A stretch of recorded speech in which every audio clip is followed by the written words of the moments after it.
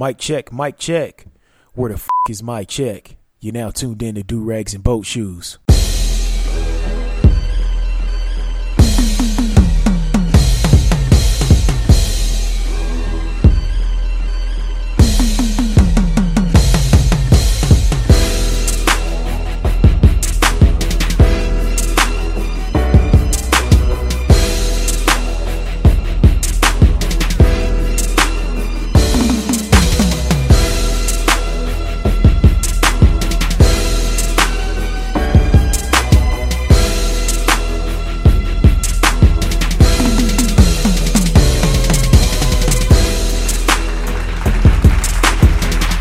Alright, let me go ahead and get this turned down. What's going on, everybody? It's your boy A Double. You're now tuned into episode 183. This is a full episode of Do Rags and Boat Shoes.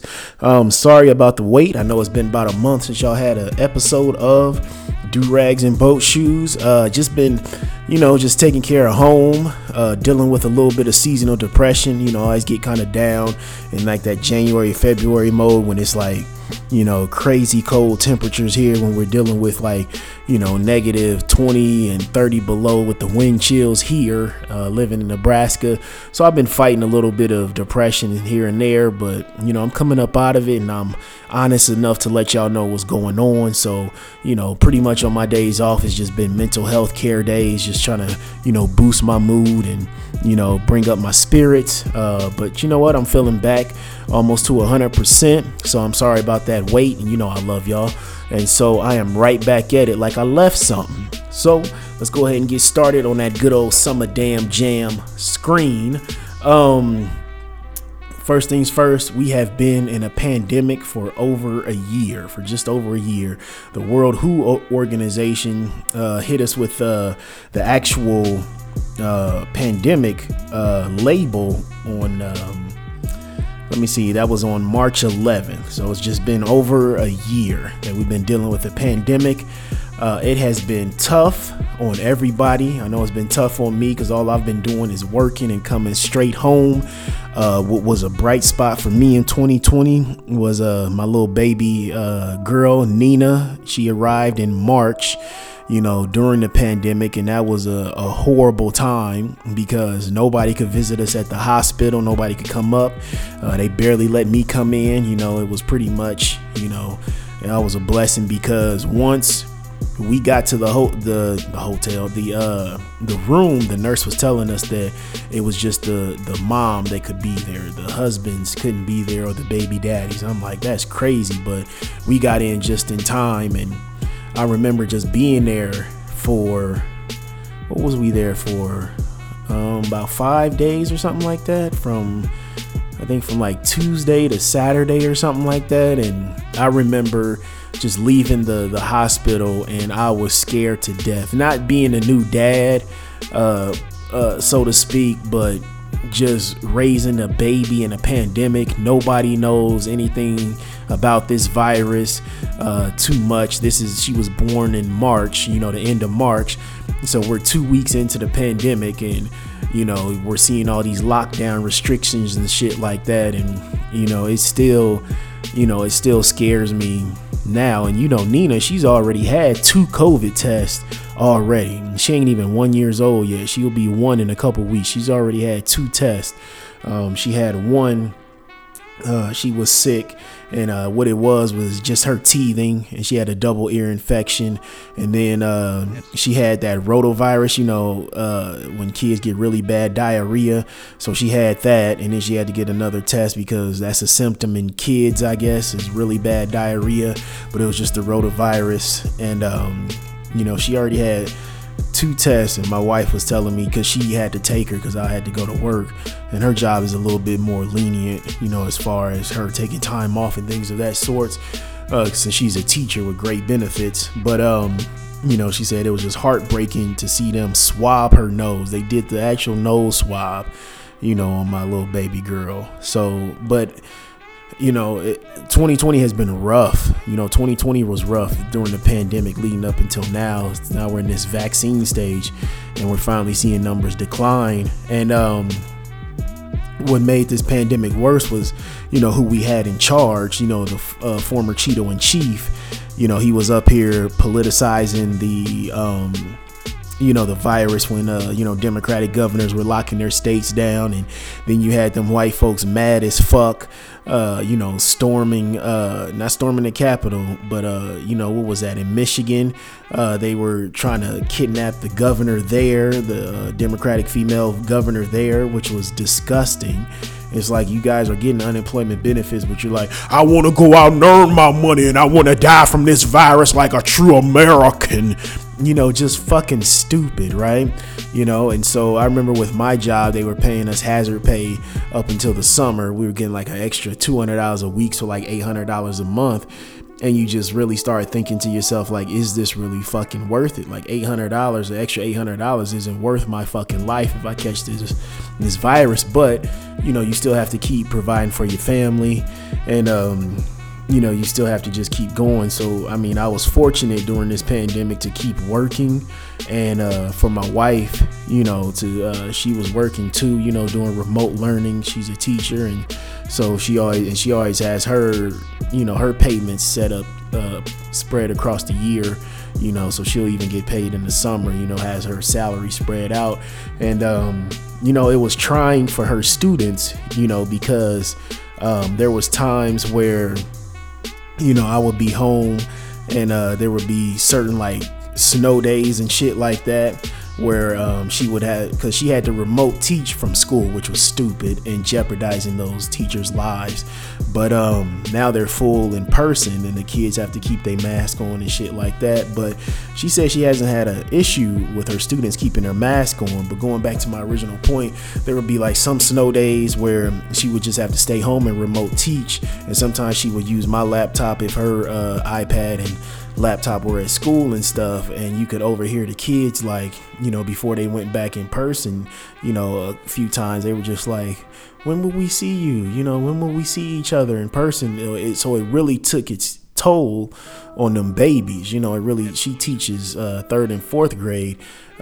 She's doing 3rd grade this year, and it just took its toll. You could tell, just how those kids, they like to, just be in with each other, and I couldn't imagine being a child trying to live through this, because as a kid I was a pretty social butterfly, hanging out with my friends and stuff like that. And, most kids are social butterflies, but this would be very tough. It would be very tough to go through this, but now they're fully in school, 100%. My wife got vaccinated a few weekend before last. She got the Johnson & Johnson vaccine, and she felt a little bit of the effects of it.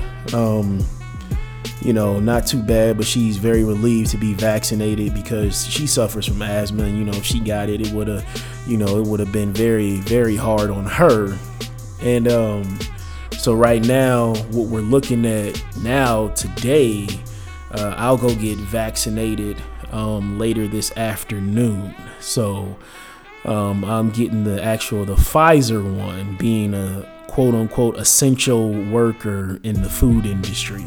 So I got this certified letter from my job, and what's wild to me is, speaking of vaccines, and talking about the politicizing the virus and shit like that, you had from the former Cheeto in chief and other Republican senators and shit like that. Then when the vaccine came out, all of a sudden these motherfuckers got masks on, showing them, throwing the thumbs up, getting a vaccine in their arm. And you just like, I thought this shit was fake. I thought it was all to control you and all this other bullshit. You know what I'm saying? Like, why are you sitting up here taking a vaccine when you told your constituents, to keep fighting for their freedom? Don't wear a mask. The virus is a hoax and all this other shit. It's not as bad as the fake news is making it out to be, when over 500,000 people are dead.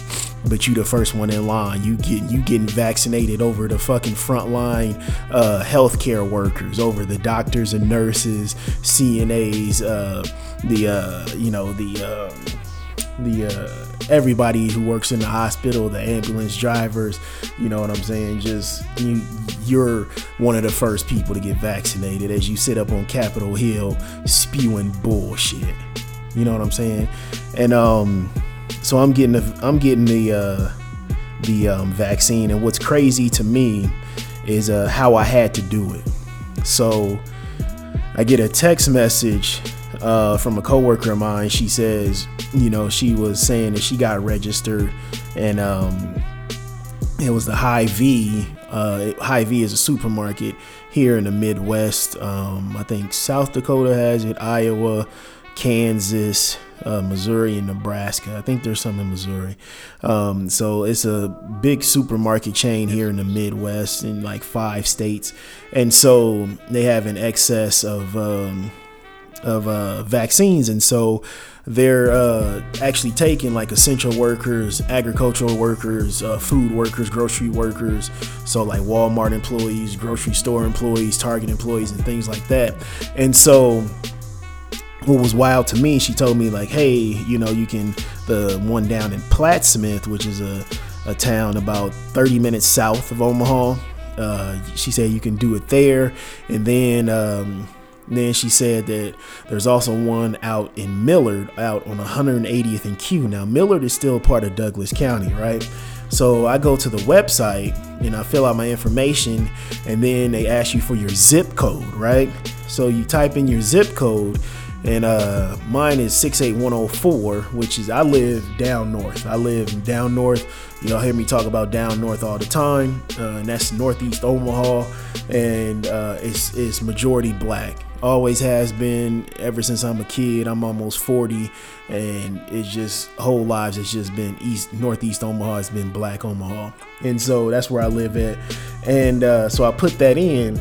That 180th and Q store, it doesn't pop up. The Miller store doesn't pop up at all. It just gives me a few stores. It gives me like 4 stores closest to me. So I'm like, why isn't this store popping up? So I type in a Miller zip code. So I type in like 68134, and it's the first one that pops up. And of course they have appointments available for you to get your vaccine. And that's just, and I just felt like that's racist as hell.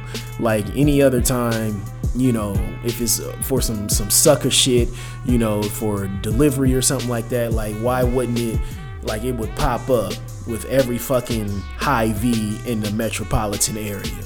You know what I'm saying? In Douglas County, if you're trying to, find a specific food item, specific wine or something like that, it'll list every fucking store you want, right? But when it comes to this vaccine shit on the pharmacy side of the website, it's going to give you what's near you. And I'm like, that's some bullshit. So I entered in that Miller zip code, first one that popped up. I made my appointment, so I get that Pfizer vaccine this afternoon, the first shot. And then, 21 days later, and then I'll get the second shot. But I just thought that was just kind of funny style, because what we've been seeing now with the rollout of these vaccines, and I know a lot of black folks don't trust it, and even Republican men, they said 49%. There was a recent poll that showed that 49% of Republican white men will not get the vaccine. And what's funny is their leader, the Cheeto in chief, him and his wife got the vaccine quietly. They didn't publicize it, but they did get it, which is, very funny to me. But anyways, and so, I'm not gonna, vaccine shame anybody or anything like that. I did my own separate research, watched many YouTube clips from actual doctors, not YouTube personalities, read plenty of articles. I read the Pfizer study, and how effective it was, and how diverse their polling group was, or their clinical trial group was. And so I'm deciding to take it. I always get a flu shot. I got my Tdap, my tuberculosis vaccine and shit like that last year. So I'm good for another 10 years on that. So I do believe in vaccines, but I'm not one of them people who want to, wag my finger and shame you for not getting it. I understand it. But for me, myself, I just, I want to be protected against this thing. I've been wearing a mask for the past year working out in this shit, and I've seen the effects of it firsthand. My mama had that shit and she was going through it. It got so bad with my mama having COVID that she was sending me her financial information and shit like that just in case she kicked the bucket. And she didn't come up out of it. She got it around Christmas. She didn't come up out of it until about the beginning of February. She didn't start feeling really better as far as getting out of her apartment and being able to travel and things like that until then. And I think she's still feeling some of those side effects. So just me seeing that firsthand, I was just like, I don't want to see that take me out the game. And then the brother, what's his name, Carlos Tibbs, rest in peace, he caught it. His mama caught it, she died, and then he died. And he was a little prominent comedian here in Omaha. He got that shit, and he was on Facebook Live talking about, how his mama got sick, and shit, a couple days later, he dropped dead. So, I know some people who done got it, some people who done died from it.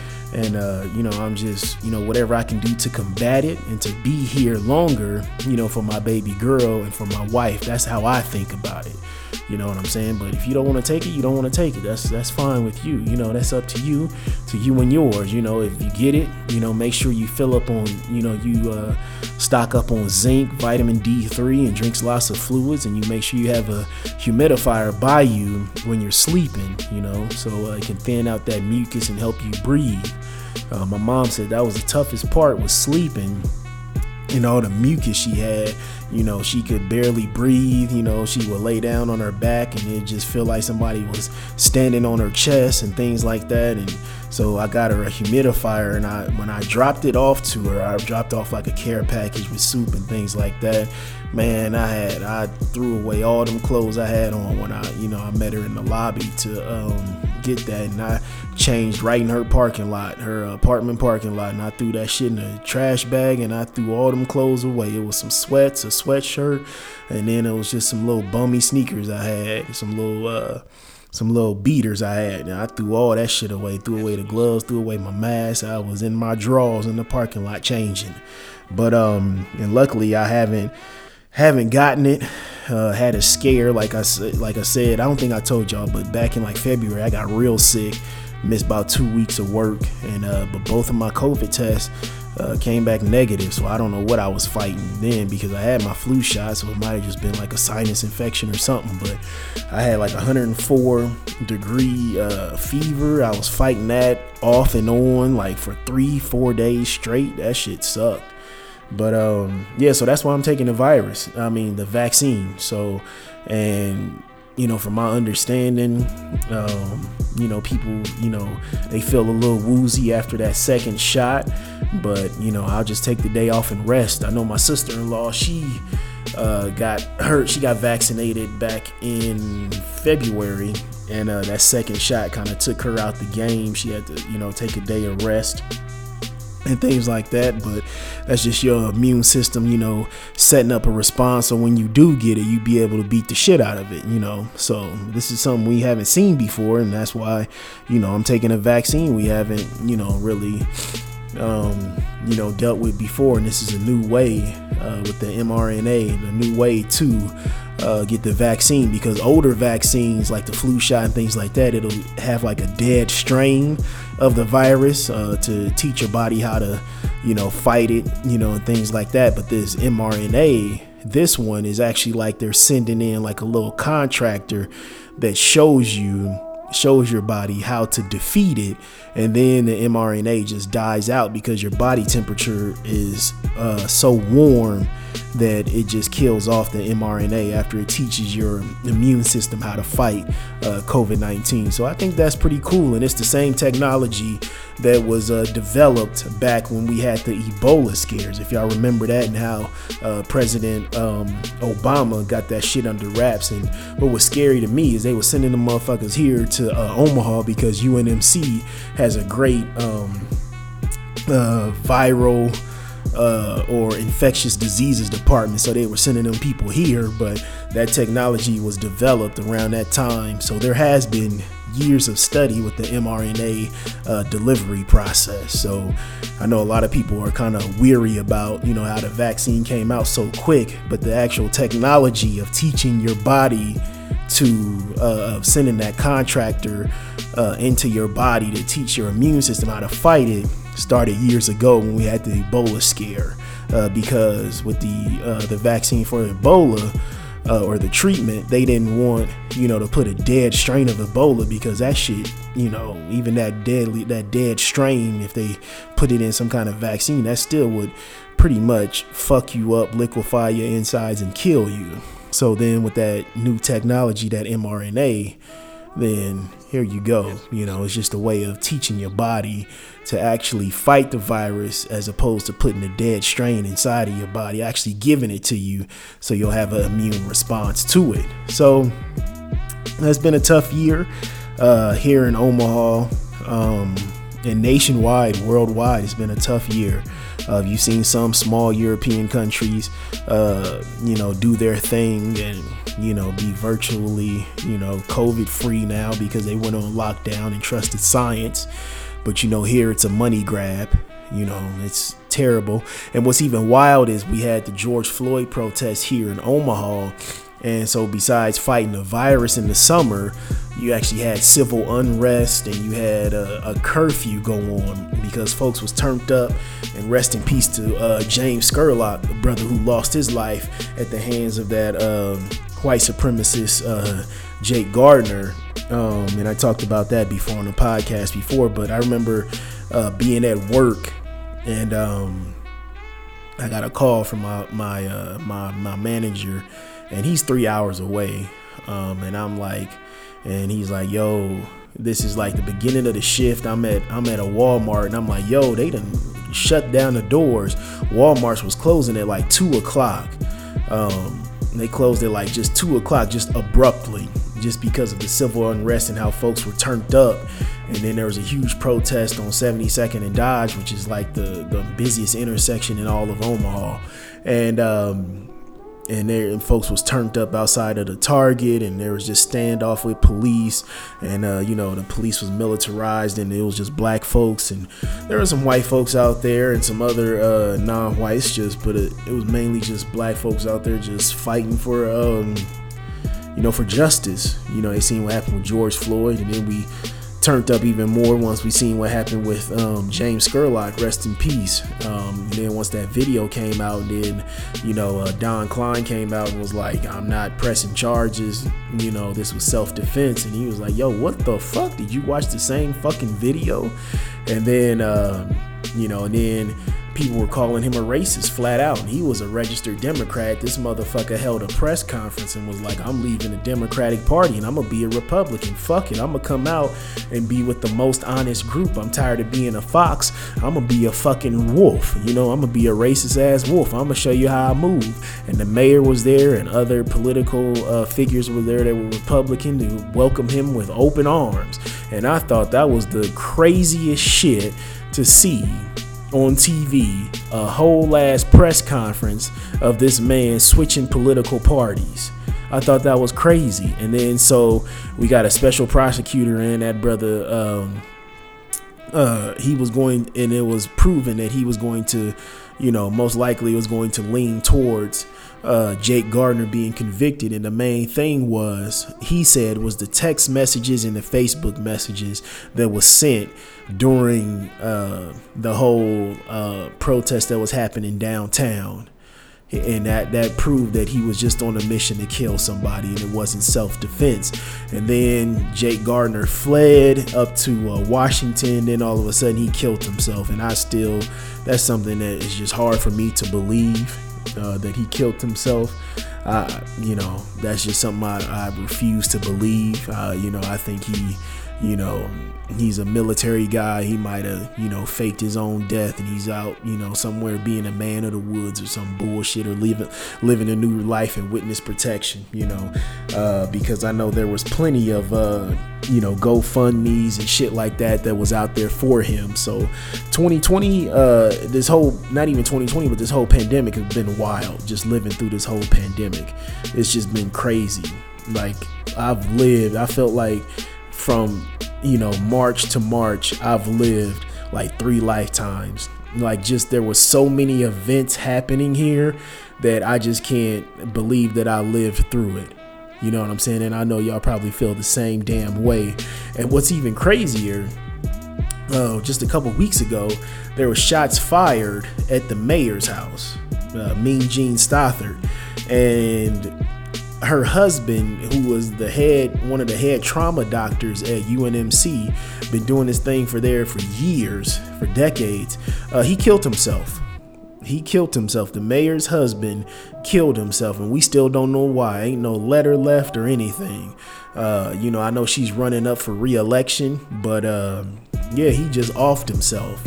Shot himself. They said there were shots fired coming from the mayor's house, and I thought somebody done, stepped on her lawn or something, and she clapped him. But her husband, he offed himself, and we still don't have an explanation as to why. And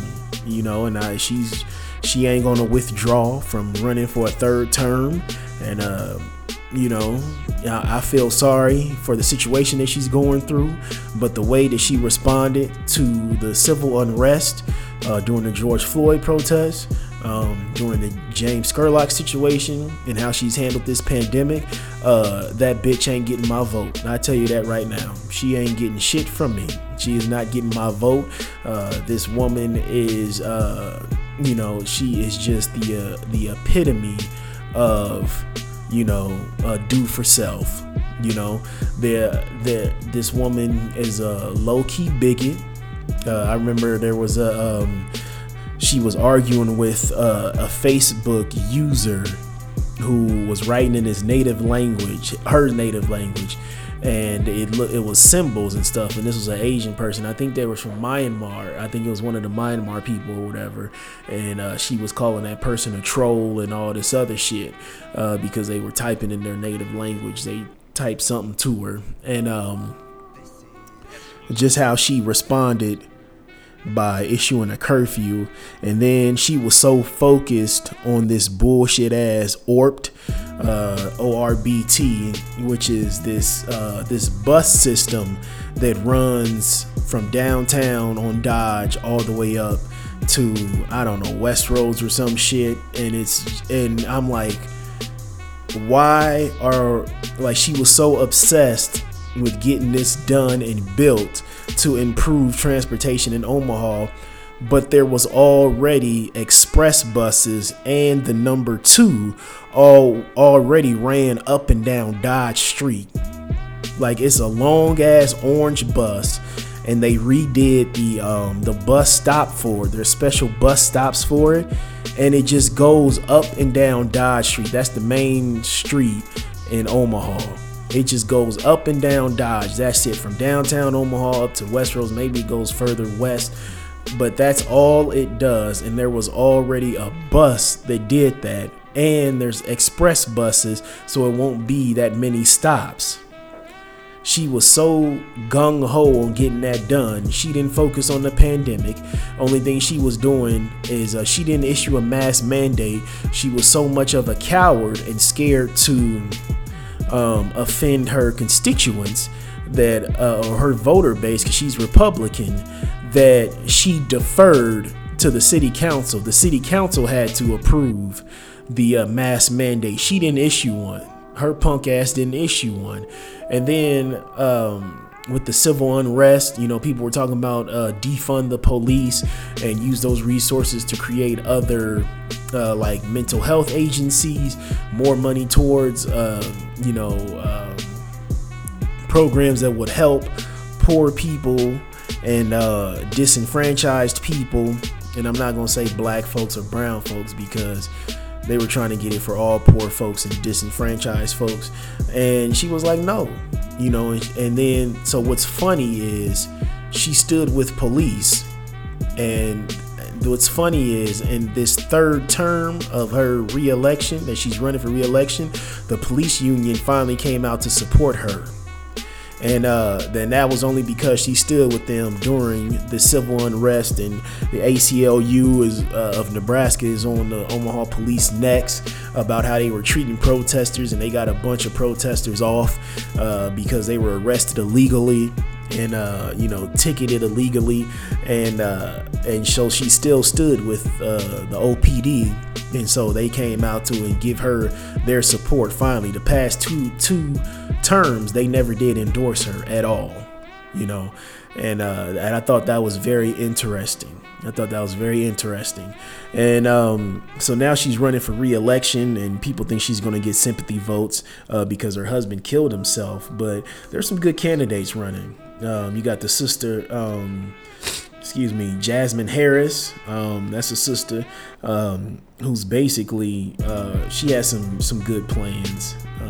She seems like a decent woman out here, and she's advocating for effective policy on issues of like public safety, re-entry, and community policing. And then she also has a career in dealing with public health, criminal justice reform, and policy advocacy. So I mean, I like the sister. I think I don't think she'll have the money to actually grasp those votes, because I know Mean Gene Stothert has been just building up a war chest to really get out here and get her third term as mayor of the city. And then you got RJ Neary, who's like this real estate guy. I don't know shit about RJ. He's a Democrat, old white guy. He doesn't have my vote. It's definitely I'm definitely looking at Jasmine Harris. There's also another sister who, Kamara Snipes, and she's actually friends with the mayor. So that's why I'm kind of like, this might be, this sister might be, Mayor Mean Gene, just with a black face. So I'm just like,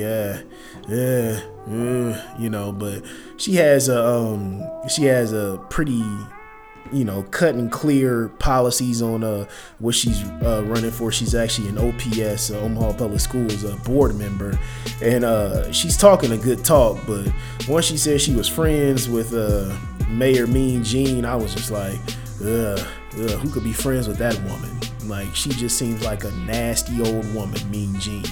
Like every time you see her out in public, it's just like, this motherfucker here. You just get that feeling when you see her. But I really like Jasmine Harris. I really like that sister. But if Kamara Snipes pulls it off and she's like, the incumbent, racing against, once it boils down to it, she's racing against Mean Gene, she'll get my vote. She'll definitely get my vote. But I really like Jasmine Harris. I really like her. And then there's a guy, Mark Gutgel. He's a teacher. He's running for mayor too. I don't know too much about him besides him being a teacher, and he's got some good points. But I don't know. I would love to see a sister run Omaha. I'm gonna just be honest. I would love to see that happen. I would love to see a sister, be the head of Omaha, because Omaha is so fucking diverse. It is. Like, they always talk about that, it's only like, I think 12 or 13% black folks, but I don't know, maybe because I live down north and that's where I do all my business at and shit like that. But I be seeing black folks everywhere. Like, even I work out in Sarpy County, and that shit is getting blacker and blacker. Like, Sarpy County is getting darker and darker. Like, I'm like, where are all these black folks coming from? Like, it's just getting darker and darker. I've been working in Sarpy County almost 6 years, going on 6 years at this job. And everywhere I go, like the gas stations, the fast food places, the grocery stores, other businesses out there, like, it's black folks. Like, it's black folks working and shopping. And I'm like, all right, we everywhere. Because, like, before you looked at Sarpy County as like white flight. That's what it used to be, like, just white flight area, But, now I'm seeing a lot of black folks, a lot of, just everywhere, just every fucking where. And I'm just like, it's a lot of us here.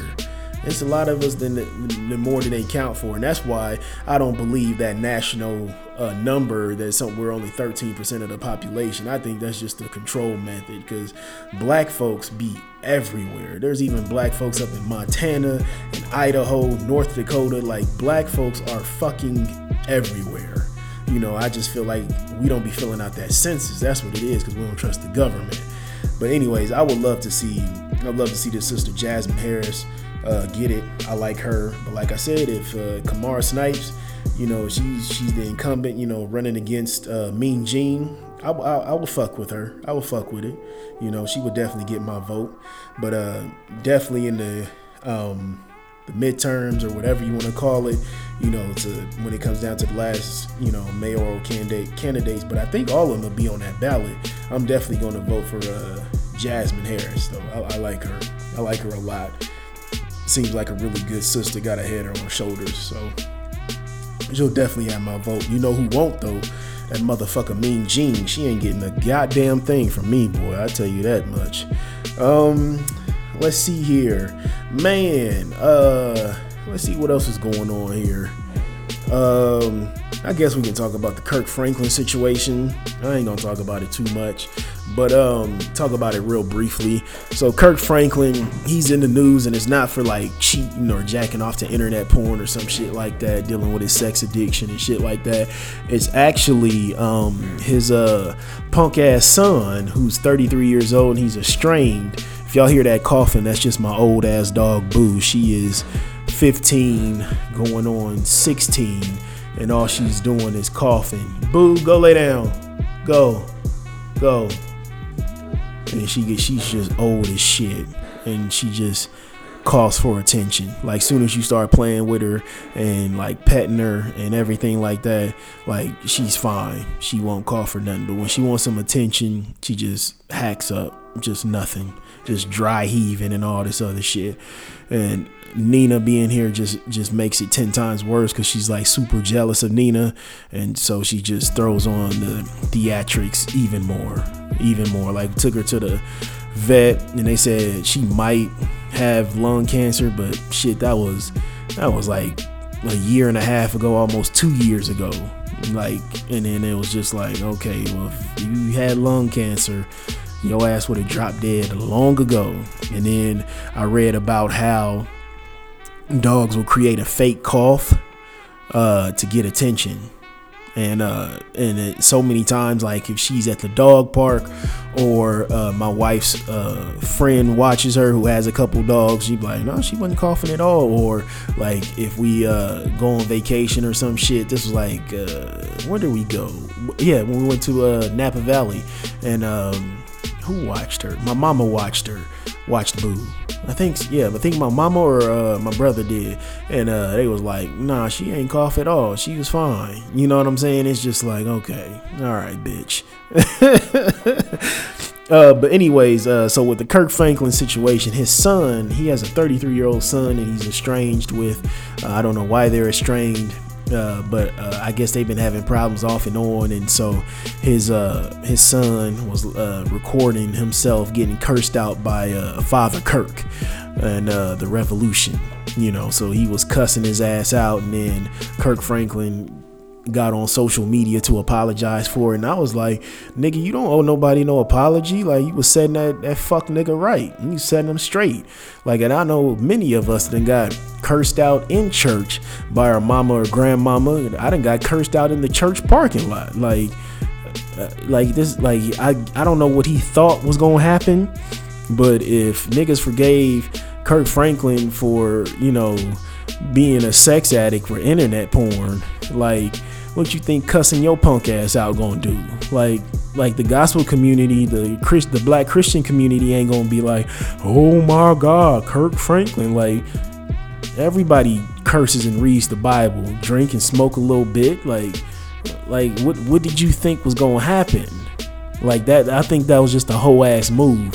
When people move like that, when they be airing out their parents or their families dirty laundry just publicly, that's always some hoe shit to gain some sympathy from somebody else. That's when you just really need to break down. You need to go see you need to see a mental health professional. Once you get to the point where you're trying to expose people on social media, and you putting your parents' business and your family's business and your business out there like that, you need to go seek professional help. just because how I was raised, family business stays family business. You know what I'm saying? When you're out, like, y'all can discuss it between each other all, as many times as you want, yell, shout, curse at each other, and, get that shit up out your system. But when you step out that door, you're a united front.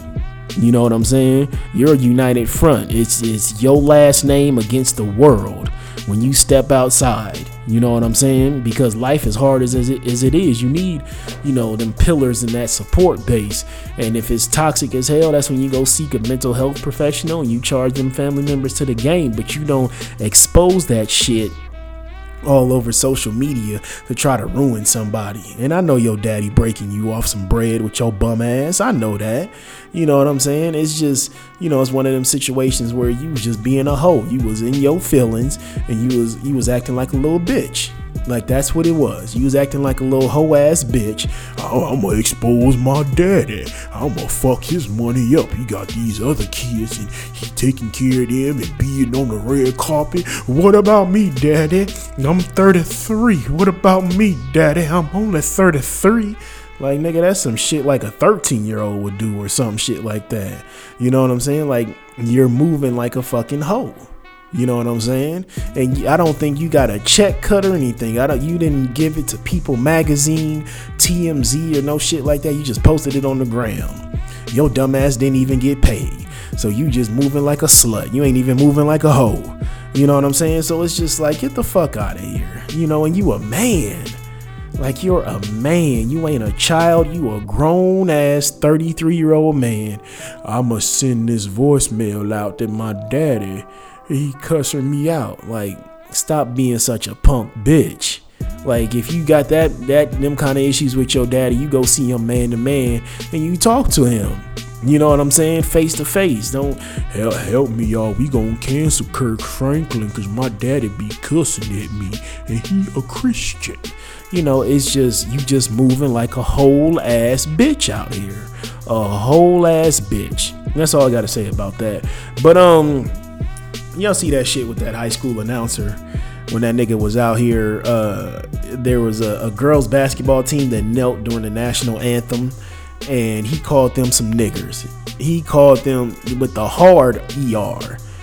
That was amazing to me that he did that. Didn't know his headset was on. Released a public statement talking about his blood sugar was low, his diabetes, his blood sugar was spiking, or either it was low or it was spiking, and it caused him to get aggravated and say the word nigga. Like, the system of racism, white supremacy, it's based on illogical movements. Like, it just does it. There is, I won't even say illogical. It's just deception. It's just lies, deception, just on top of each other. And a lot of times, like Dr. Welsing was telling us, black folks will drive themselves crazy trying to rationalize and understand racism, white supremacy, when it's based on deception and lies. This man blatantly said a racial slur, called these group of girls, and there were some white girls in there too that knelt during the national anthem. He called them niggers, but his diabetes made him do that. You know how crazy that is? Your diabetes made you call them girls niggers because you didn't have, you didn't have a protein bar. You needed a glass of orange juice. Like, just the lies is just deception, and it makes no fucking sense. That's why we have to stop going. We gotta quit going along with the system. You know what I'm saying? And when I say that, we have to start just calling people out and just call them like, dude, you're a fucking racist. I'm not racist. It was diabetes. No, you're a racist. That's what you are. You're a racist. That's just what it boils down to. We want to play these little goofy ass games of, oh, he's a hardcore right winger. No, you're just a racist. That's all it is. You're just a racist white supremacist. We like to play these little word games so we don't hurt their fucking feelings. This man blatantly said niggers, and then he blamed it on a health condition, not Tourette's, diabetes, blood sugar issues, the sugars. it's amazing to me the hoops that white folks will jump through to say that they're not racist. It's just like when you see people supporting Trump for that second term in 2020, you like, nigga, for real? And you're just like, oh, well, you're a racist. You're just a racist. You've seen how he moved for the past 4 years. Okay, this guy's just a racist. And then with black folks, who supported him, like, okay, you're a cow. You're a collaborator of white supremacy. That's what you are. You're a collaborator. You're a collaborator of white supremacy. That's what it is. You think you want to be safe, by kissing ass and being that house Negro. That's what you think. You want to be safe. You're scared to be free. That's what it is.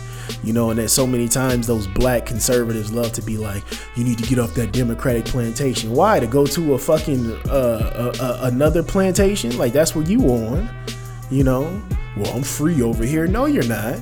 No, you're not. You're blatantly being a shield for white supremacy. That's what it is. You're on the front lines.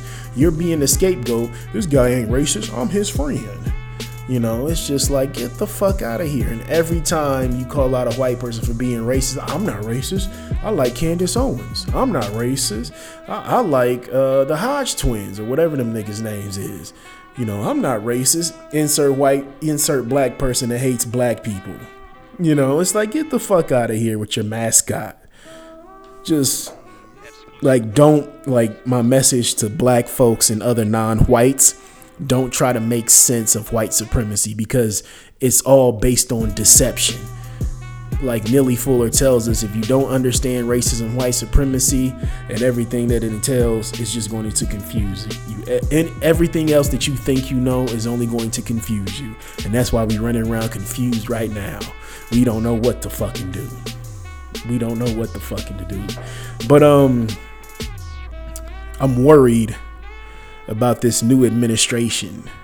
We have Jim Crow Joe and Tough on Crime Kamala in there, and we're starting to see lawmakers present these bills that would make insulting a cop a crime, taking away, your freedoms when you're protesting. We're starting to see that a lot.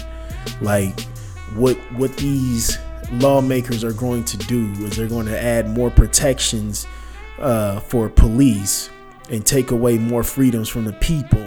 And what they're going to use to get bipartisan support, and I want y'all to pay attention to that, they're going to use the George Floyd protest to get the right wingers on hand, and then they're going to use the storming of the Capitol to get the so-called progressive Democrats on board too. So we're going to see an era of law and order that we've never saw before. It's going to be a finesse. This is what we're going to see. We're seeing more and more bills being presented on a state level and on a federal level to offer more protections to law enforcement during protests, civil unrest, shit like that. And those are the two examples that they're going to use to get both sides of the aisle to fall in line. So I want y'all to mark my words on that. I want y'all to remember that. That's what I'm worried about with this Biden-Harris administration, because they're both known to be tough on crime, both of them. And they're going to use both of those events to get both sides of the aisles to really kind of come down on folks. And what's crazy, speaking of law enforcement, is there was an article from Noise Omaha, and they were talking about how Omaha police were surveilling people online who went to different protests. And I told y'all this for years, back when my wife and I used to be out protesting for like Trayvon Martin, Big Mike Brown, who else? Sandra Bland. Just when we were out to these different protests, when we were living downtown. So we made the mistake, or I made the mistake of like joining like Facebook invites to different protests and shit like that. Just wasn't wise enough then to what I know now about counterintelligence. And so I would sign up, I'm gonna be at this protest. There was some protests me and my wife would show up to, and it would be like 6 or 7 of us.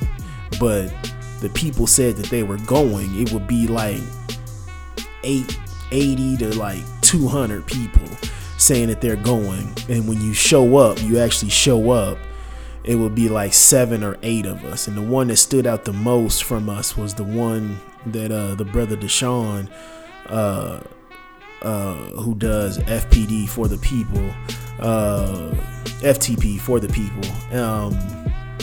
There was one he threw.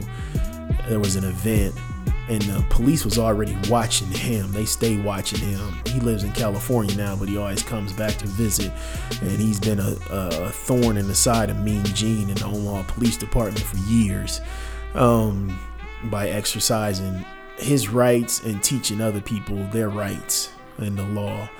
But he had an event where we were going to disrupt the lighting ceremony downtown. They always did these lights downtown where like around Thanksgiving they would light it up, from Thanksgiving until New Year's. Like, it would be all these Christmas lights and shit like that. So he gets the permission to protest.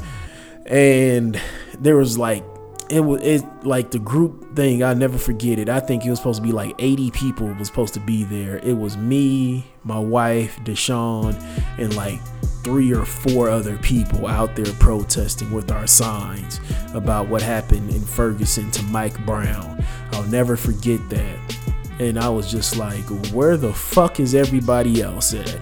And so we're out there protesting, and people are walking up to us, and they're like, yeah, that's right, power to the people and all this other shit. And we didn't get any negative feedback, and cops were coming up to us trying to talk to us. We wouldn't talk to them.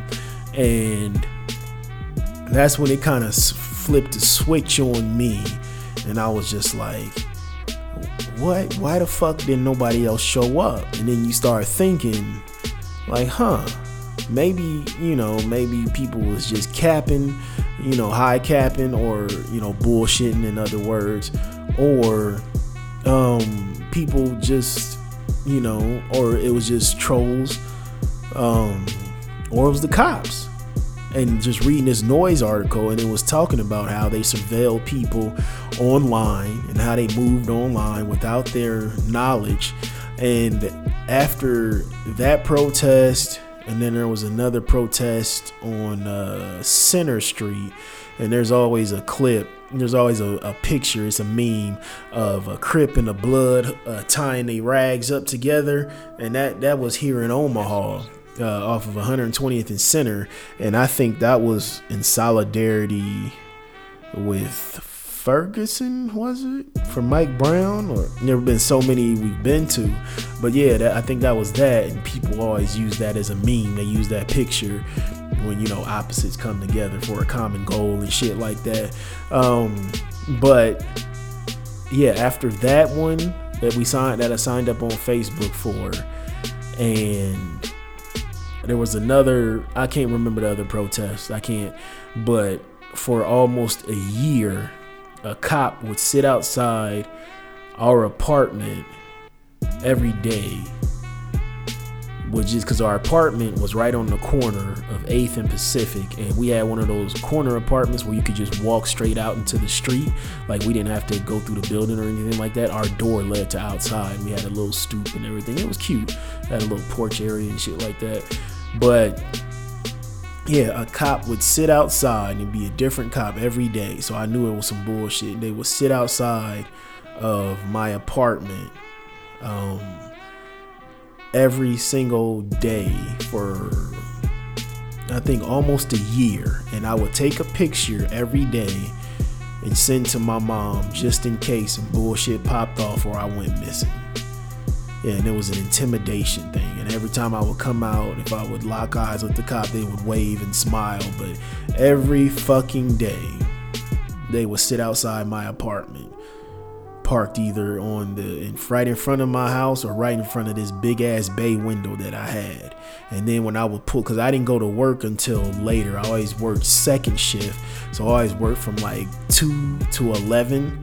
I was a warehouse manager over at the Mart, and I always worked late. I always would close, so I would come in later. I would come in at 1. Yeah, it was either 1 or 2, and when I would leave, they would leave. But they would be sitting out there for a couple hours. They would show up about 10, and then when I would leave, or if I would, go get something to eat and leave, they would leave too. Then I come back and park, like sometimes in the mornings. Yeah, that was just an intimidation tactic, but I wasn't fucking scared. But it was one of those things where it's just like, okay, this is picture evidence of cops just sitting outside my crib. So that Noise Omaha article, it didn't surprise me at all. Them, tracking people down and shit like that, monitoring them online, and I think they even hacked some emails too. So y'all be safe out there. But shit, I've been talking on this damn Summer Jam screen for almost an hour. So we at the 55-minute mark. So let me chill. Let me leave it to this nigga Hove, who's still out here cosplaying as Basquiat. Salute to his wife, for being the most decorated female artist when it comes to the Grammys. So shout out to her. But Hove, what you got to say? Don't be the next get tested on that Summer Jam screen. I smoke rocks. All right. Thank you so much, Tyrone Biggums, for that lovely intro of Selling Hope Like Dope. I know it's been a minute since I saw you, but I know you got that STEMI money and you're doing all right, Tyrone. So I appreciate you, brother, for coming back and blessing the pod. All right. So Selling Hope Like Dope, we have to give it to Westside Middle School. They just had the audacity back. This is back in early February last month. They displayed a quote from Hitler. So Westside Middle School is a school district here in Omaha that is west. It used to be the White Flight area, but it's not anymore. It's like Midtown now because how Omaha keeps expanding westward. But back in the day when I was a kid, that used to be the west side of town. It was its own district, 66. It didn't want to be part of OPS. This is where people were, a lot of the doctors, lawyers, and just general white folks, would send their children to. There would be sprinkles of black folks and Asians in them schools, but it's predominantly white. So now you got these, now White Flight is out in Millard. So you got like Millard North, Millard South, and all that other shit like that. But this is enclave of just white folks. So they at the middle school at Westside Middle School, just to give you a little history. So there was a whiteboard in the middle of the hallway with a quote from Adolf Hitler that said, "The man who has no sense of history is like a man with no ears or eyes." So, somebody posted this picture on Twitter. It did some numbers, and then all of a sudden, the administration for Westside was sending out letters talking about they about to get with the Anti-Defamation League and learn how they can be more diverse and all this other shit. Let me just tell you something. White folks are tired of being diverse. White folks are tired of going along to get along. They're tired of being closet white supremacists, and this ain't all white folks, but the white supremacists, they're tired of being a wolf in sheep's clothing. They're tired of systematically oppressing non-white, specifically black folks. They just want to come all out with it. And this last presidency with the Cheeto in Chief really proved that and showed that, people just want to be free to be racist. That's what it is with this white supremacists. They want to be free to be racist. That's what it is. And you're just seeing more and more of these instances where they're just coming out like, you know what? I like Hitler. He was all right. And then we started seeing a movement online probably about 3 years ago. You started seeing people start talking about how America was on the wrong side of history. White supremacists were saying that during that World War II, they said we should have sided with the Germans because, white folks don't consider Jewish people to be white, and because their blood is tainted, because they're they got that little bit of Negro blood in them and shit like that. They don't consider them to be pure Aryans, and shit like that. And, speaking of, being pure Aryan, that's how Meghan Markle was facing so much shit. She had that huge interview with Oprah, and and people were shocked about how she was treated and shit like that, and black folks running around here playing this game. Well she's mixed, and Archie ain't that white. Archie ain't he's they saying like Archie is really light skinned and could pass for white, and that's the problem. You know what I'm saying? He's not a pure Aryan. He still can sneak them Negro genes on in the gene pool. You know what I'm saying? And they told her straight up that he wouldn't have a royal title or security. You know how fucked up that is to tell a member of the family, like you in a royal family, you know what I'm saying? And then it's like, well, you can't have any protections because you're dark, and that little boy looked lily white. But the thing is, them Negro genes could jump out at any time. Somebody could, hop out looking like, he starts having some kids, next thing you got, a large nose, big lip, child, with a whole bunch of African features, showing up. So that's the whole problem with Aryans and so-called Jews. And but my problem is and I've said this many times before, a lot of Jewish folks like to dance in and out of their whiteness, when it's convenient. You know what I'm saying? I think I've told the story before when I've been to a comedy show and there was a Jewish comic, he was telling these slanderous black jokes and nobody was laughing because I spoke up in the crowd, and he was just like, well, you guys are just scared of the black guy here and shit like that. And I can take a joke, but these were just, just insidious, dumbass, like big dick black jokes and just trash jokes. It wasn't even funny, And then he tried to explain how he hangs out with the blacks in LA and shit like that. And I'm like, man, get the fuck out of here, And the room just fell flat, But that's always my problem, when shit hits the fan, it's like, oh, well, where's my black brothers and sisters? But, they're not returning the same love, when black folks is catching hell out here in the streets, you know what I'm saying? But y'all dance in and out of your ethnicity, you can be oppressed when you feel like it. But, when it's time, to stand up for non-white folks and shit like that, you just you falling right in line with the white folks. You see what I'm saying? So that's how has always been my problem with the majority of the Jewish community. And this is on Times of Israel. This even made it on Times of Israel with them, this West Side school, using this Hitler quote, and they apologize for it and all this other bullshit. But I stand in solidarity with oppressed people across the globe, no matter what you look like.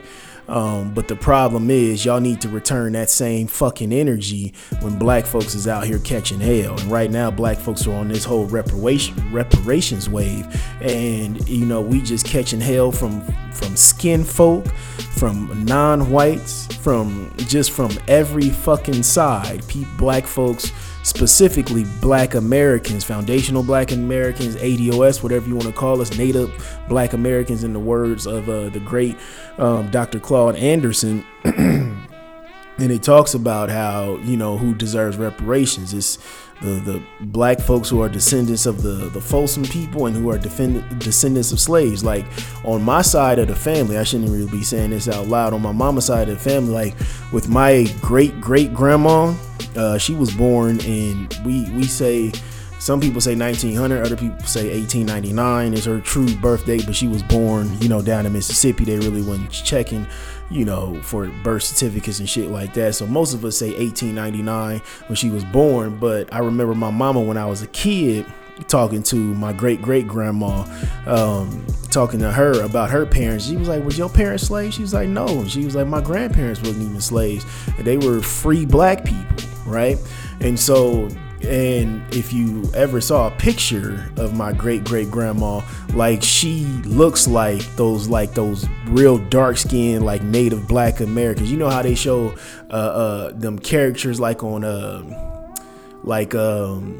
like fucking Peter Pan. You know how they had the Indian dude looking like that with that big ass nose and shit like that. Like that's how my great grandma looked, and she had the same just white as snow hair, 2 plait braids, just really just like, have you see those old pictures of like the really dark skinned Native Americans and them Native Black Americans? So like that's my lineage on my daddy's side. It's just mutts. We just mutts over there because my grandmama is a product of miscegenation. So her parents were mixed, but she was adopted by black folks, bro. So she was raised black. So, but anyways, so going back to this reparations argument, it's just, black folks are defining who they are in America.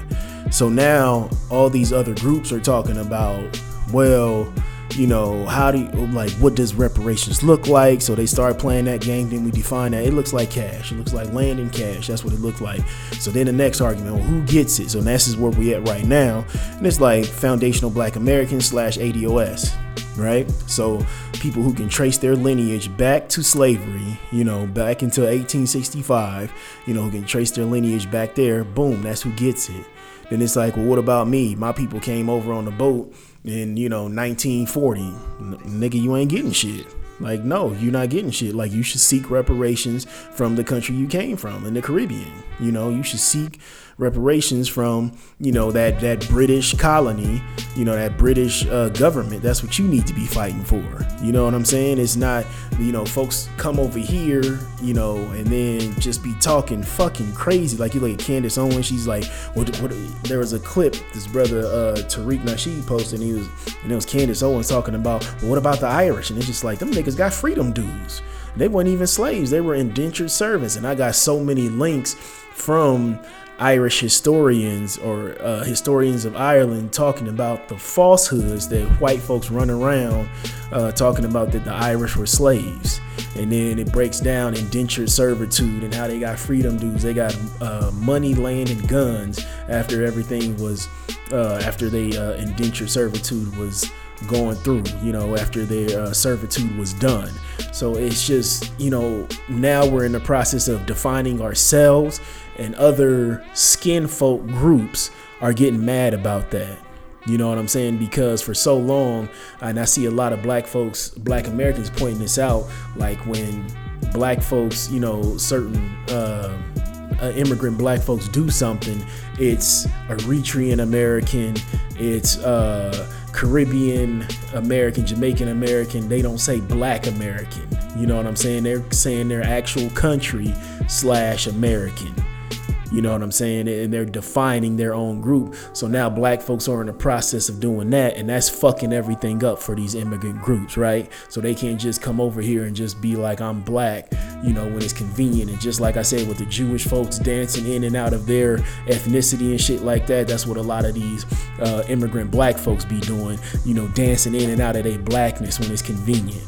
You see what I'm saying? They just, when it's all of this, praise in the first Eritrean American to do this, the first Jamaican American to do this, when it's something like an award or some shit like that. But then if they commit a crime, they just black. I'm like, nah, nigga, you ain't about to put this, you ain't gonna put this fucking dusty ass class on, black Americans. We ain't gonna do that. They just black.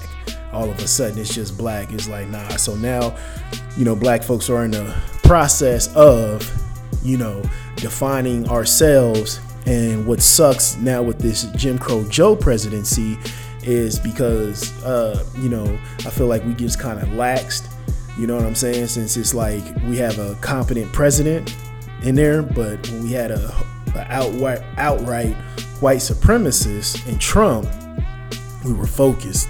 We were laser fucking focused. We were just like, okay, this is what we need to be battling: racism, white supremacy on all levels. And we mainly focused on, law enforcement, right? That was the main thing that we focused on, which brings me to this next selling hope like dope. So now we have this issue of this Jim Crow Joe administration focusing on these Asian American attacks, right? So they said since the coronavirus happened, Asian Americans are being attacked at high levels for hate crimes and shit like that. And I believe that, but what I don't believe is black folks being the face of the perpetrators. This is what I don't like. And I feel like this is being done deliberately to dilute the Black Lives Matter movement, not the organization, but the actual movement of black folks putting their humanity on the front lines and putting our foots on the neck of the government and holding them accountable for all the bullshit that they've put upon us. Now I feel like this is like, okay, all right, we got Trump out of the office. Now the bad white boogeyman is out of office. Okay, you niggas need to relax and you need to start helping these Asian folks out because you niggas is attacking them. But I honestly don't believe that the overwhelming number of attacks on Asians is black folks, but they're trying to make black men the boogeyman of these attacks. So what will happen? So laws will get passed for protections against Asians, and then advocacy groups and nonprofits can start turning a profit. So they'll get all this money. So if you make a black man the face of a perpetrator, and then your nonprofit, your organizations, your advocacy group starts getting all these donations in, because the black man has to be the villain. If that happens, then that plays on white fear, and white fear equals dollars. That's what that means. If we can do anything to oppress, suppress black men and black people in general, okay, we'll help you out. You see what I'm saying? So I believe that there are attacks on Asians spiked because of, the former president calling it the China virus and where it originated from. But, making black men the face, the perpetrators of Asian attacks, it was what doesn't sit right with me. It doesn't sit right with me at all.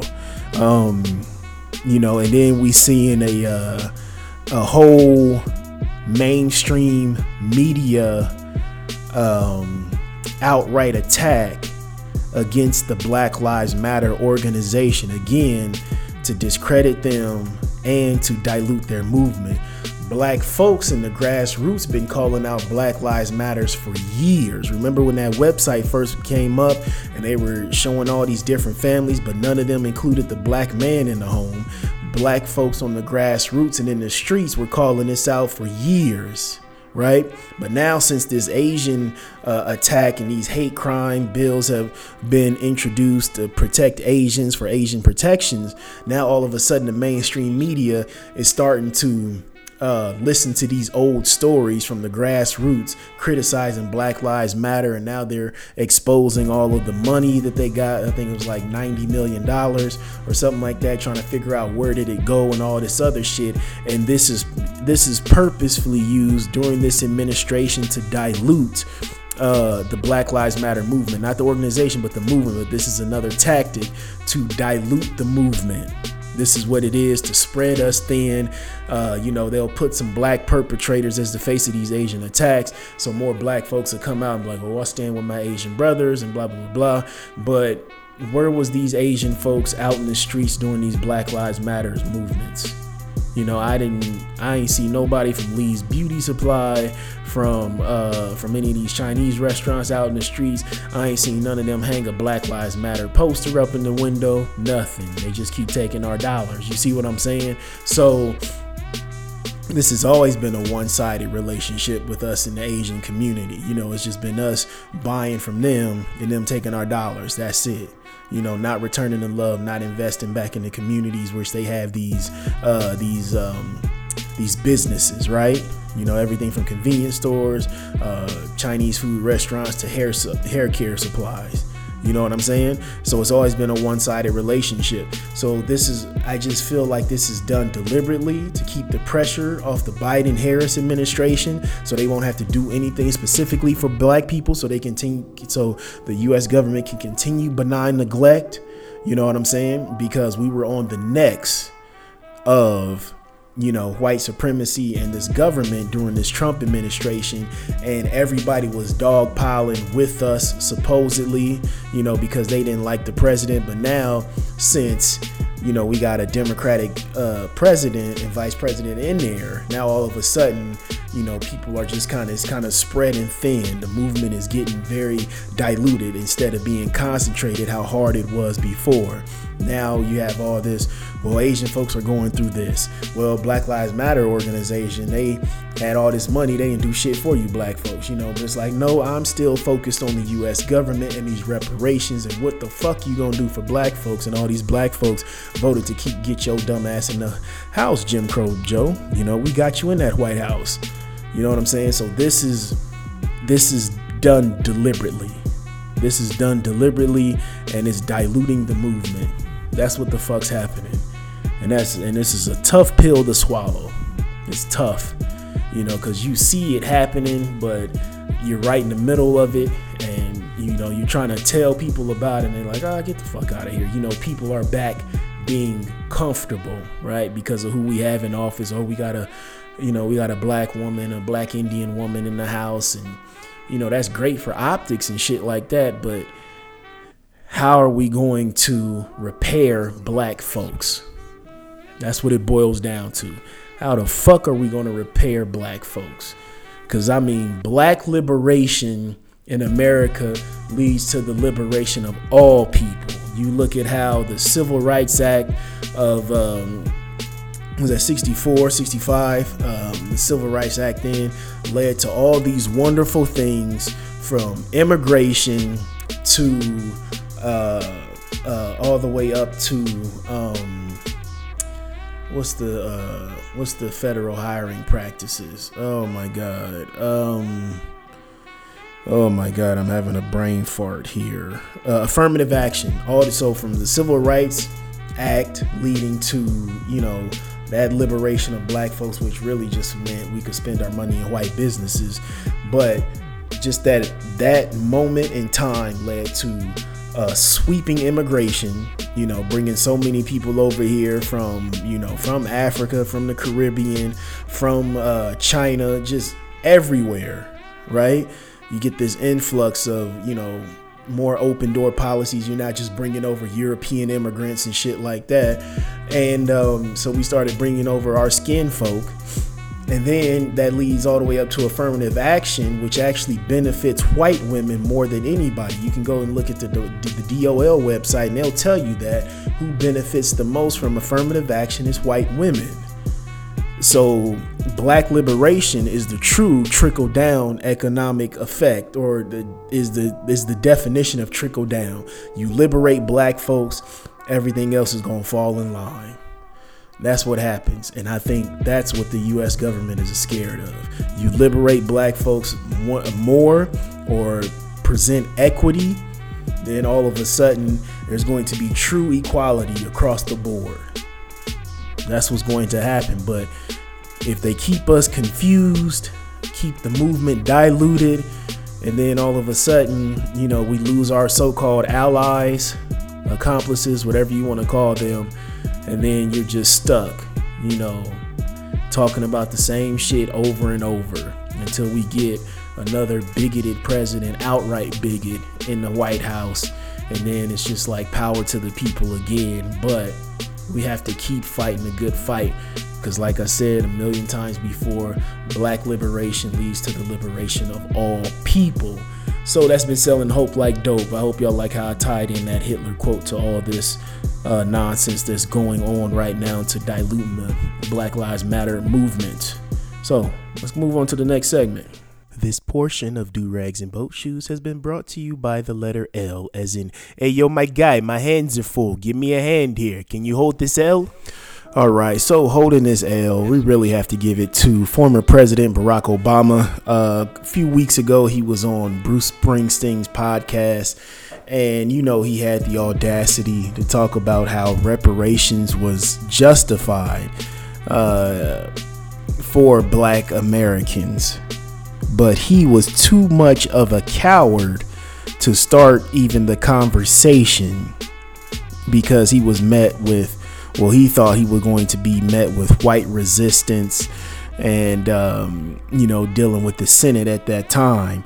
And for him to come out and say that now in, 2021, that just makes me, it makes me angry, because he's out of office. Ain't shit he could do about it. But what he could have done, he could have set the tone, with the U.S. government by speaking on it over and over, influencing those around him. You know what I'm saying? You set up an agenda by bringing it to the forefront about how it's justified, even if it doesn't get passed, because there's so much white resistance and resentment.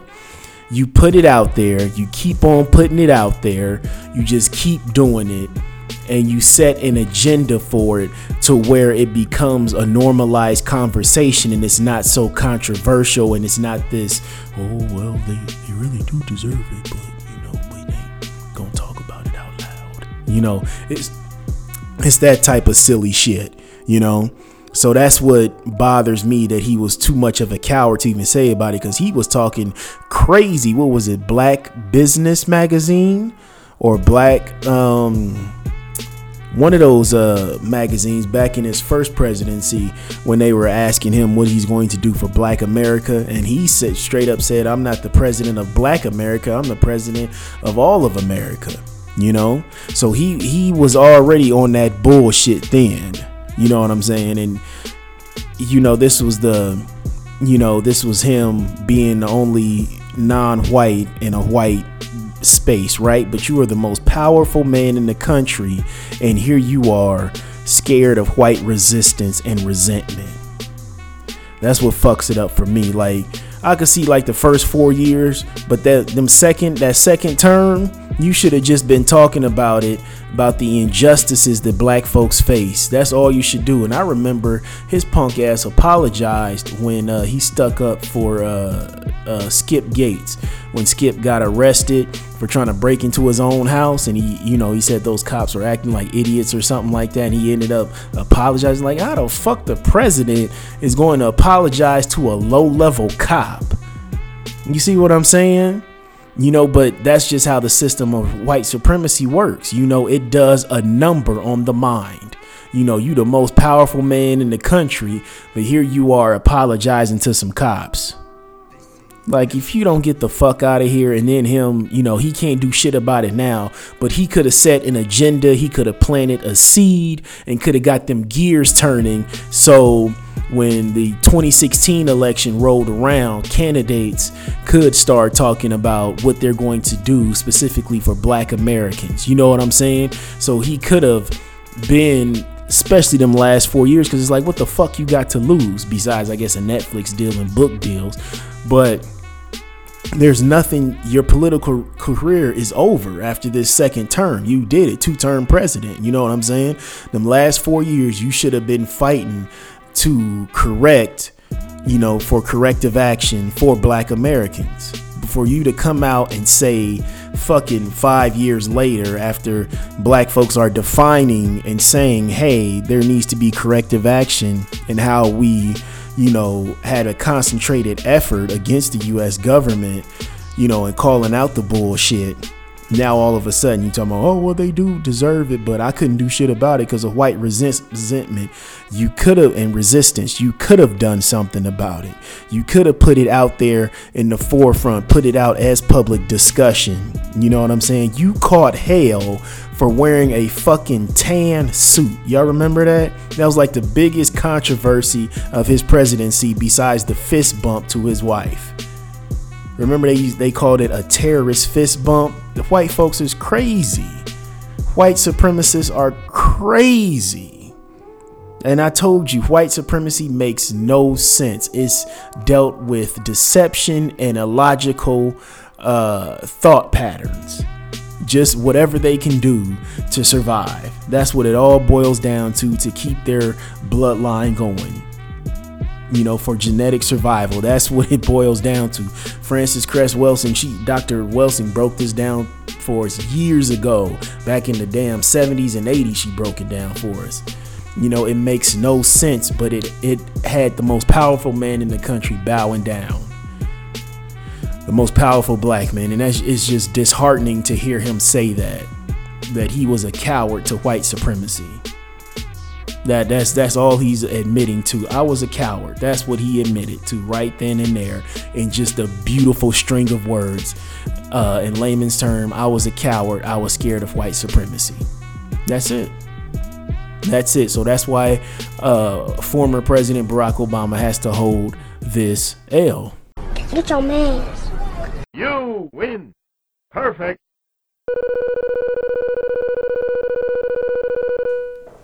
All right, so moving on to Not All Heroes Wear Capes. We have to give it to all the legends that we have lost so far in this new year. So we have to say rest in peace to Cicely Tyson, Hank Aaron, Larry King, Marvin Hagler, and the actor Yaphet Kotto. So rest in peace to all of them. And, thank you for the impact that they've had on American culture. And, just some amazing folks, man. We lost a good amount of folks, man, already. And it's only March, which is crazy. But let's move on to health over wealth. So I started doing this thing on the Do-Rags and Boat Shoes Instagram page. And it was talking about Free Game Friday. So I'm going to keep doing that, just giving y'all some tips and tricks to improve your life and to, just kind of, give you a boost, whatever you're going with and whatever you're going through, to help you to continue to go through it. So let me pull it up real quick. I know a lot of y'all saw it, but it's basically about giving self-respect. I feel like a lot of us, we're not practicing self-respect. I know a lot of times, we'll be dealing with a bum-ass partner, taking disrespect from close friends and family, taking disrespect from co-workers, your boss, your supervisor, whatever, and just not thinking highly of yourself. So here's some tips to practice self-respect. So first, you have to forgive yourself for past mistakes and forgive others that have wronged you. All right. So you don't have to go up to them telling them that you forgive them, but, just say it out loud to yourself, and this is more so for you as opposed to them. If you're forgiving somebody that have wronged you, so you get that burden up off your back. All right. Then you want to exercise the mind and body. You want to practice some mindfulness. So you want to meditate. So you want to take some deep breaths. So you breathe in the positivity, you exhale the negativity. So you do that for about a minute straight. And I know a lot of y'all got an Apple Watch, and you guys who have smart watches, they do have those breathing techniques on the watch. I just got one for my birthday, and I didn't know that, so many times that thing be telling me that I need to breathe, take a second to breathe, because I just be going. And you also want to exercise the body, get them endorphins going, because when, you look good, you feel good. You know what I'm saying? So that's what I mean by exercise the mind and body. All right. And be honest with yourself and your situation. That's a big one right there. You just be brutally honest with yourself. Don't beat yourself up, but be honest. Okay. And then after you're honest with yourself, figure out what you want out of life and relationships. What exactly do you want? What does life look like for you when you're practicing self-respect? And what do you want out of what does a healthy relationship look like to you? Okay. So, and then you really want to work on getting to know yourself and building up your confidence. And that comes with, exercising the mind and the body. But one technique that I really, I do is, as far as getting to know myself and building up my confidence is, and I put this in parentheses, is, you look to the past for wins to remind yourself of your triumphs. A lot of times I'll look back to when I won a basketball tournament as a kid, or when I got a promotion at a job, or when I bought a new car, or when I got married, just stuff like that.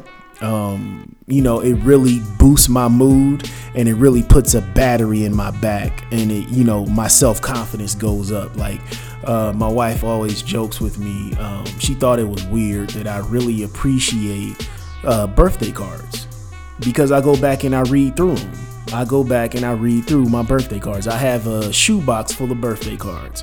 I even got one from my great grandma from way back in like 2001, 2002 maybe. Like, I go back and I read them. Like, just as corny as a birthday card is, it's just nice to remember that you are so loved, and it gives me a warm feeling. It boosts my confidence, and it just makes me feel good, what I'm saying, about myself and who I surround myself with, what I'm saying. So also, you want to speak, this is the last one, just speak positively about yourself. And don't compare yourself to others. We get so caught up in this social media age of comparing ourselves to others, which you see online, but I'm going to keep it 300 with you. You only seeing people's highlight reels on social media.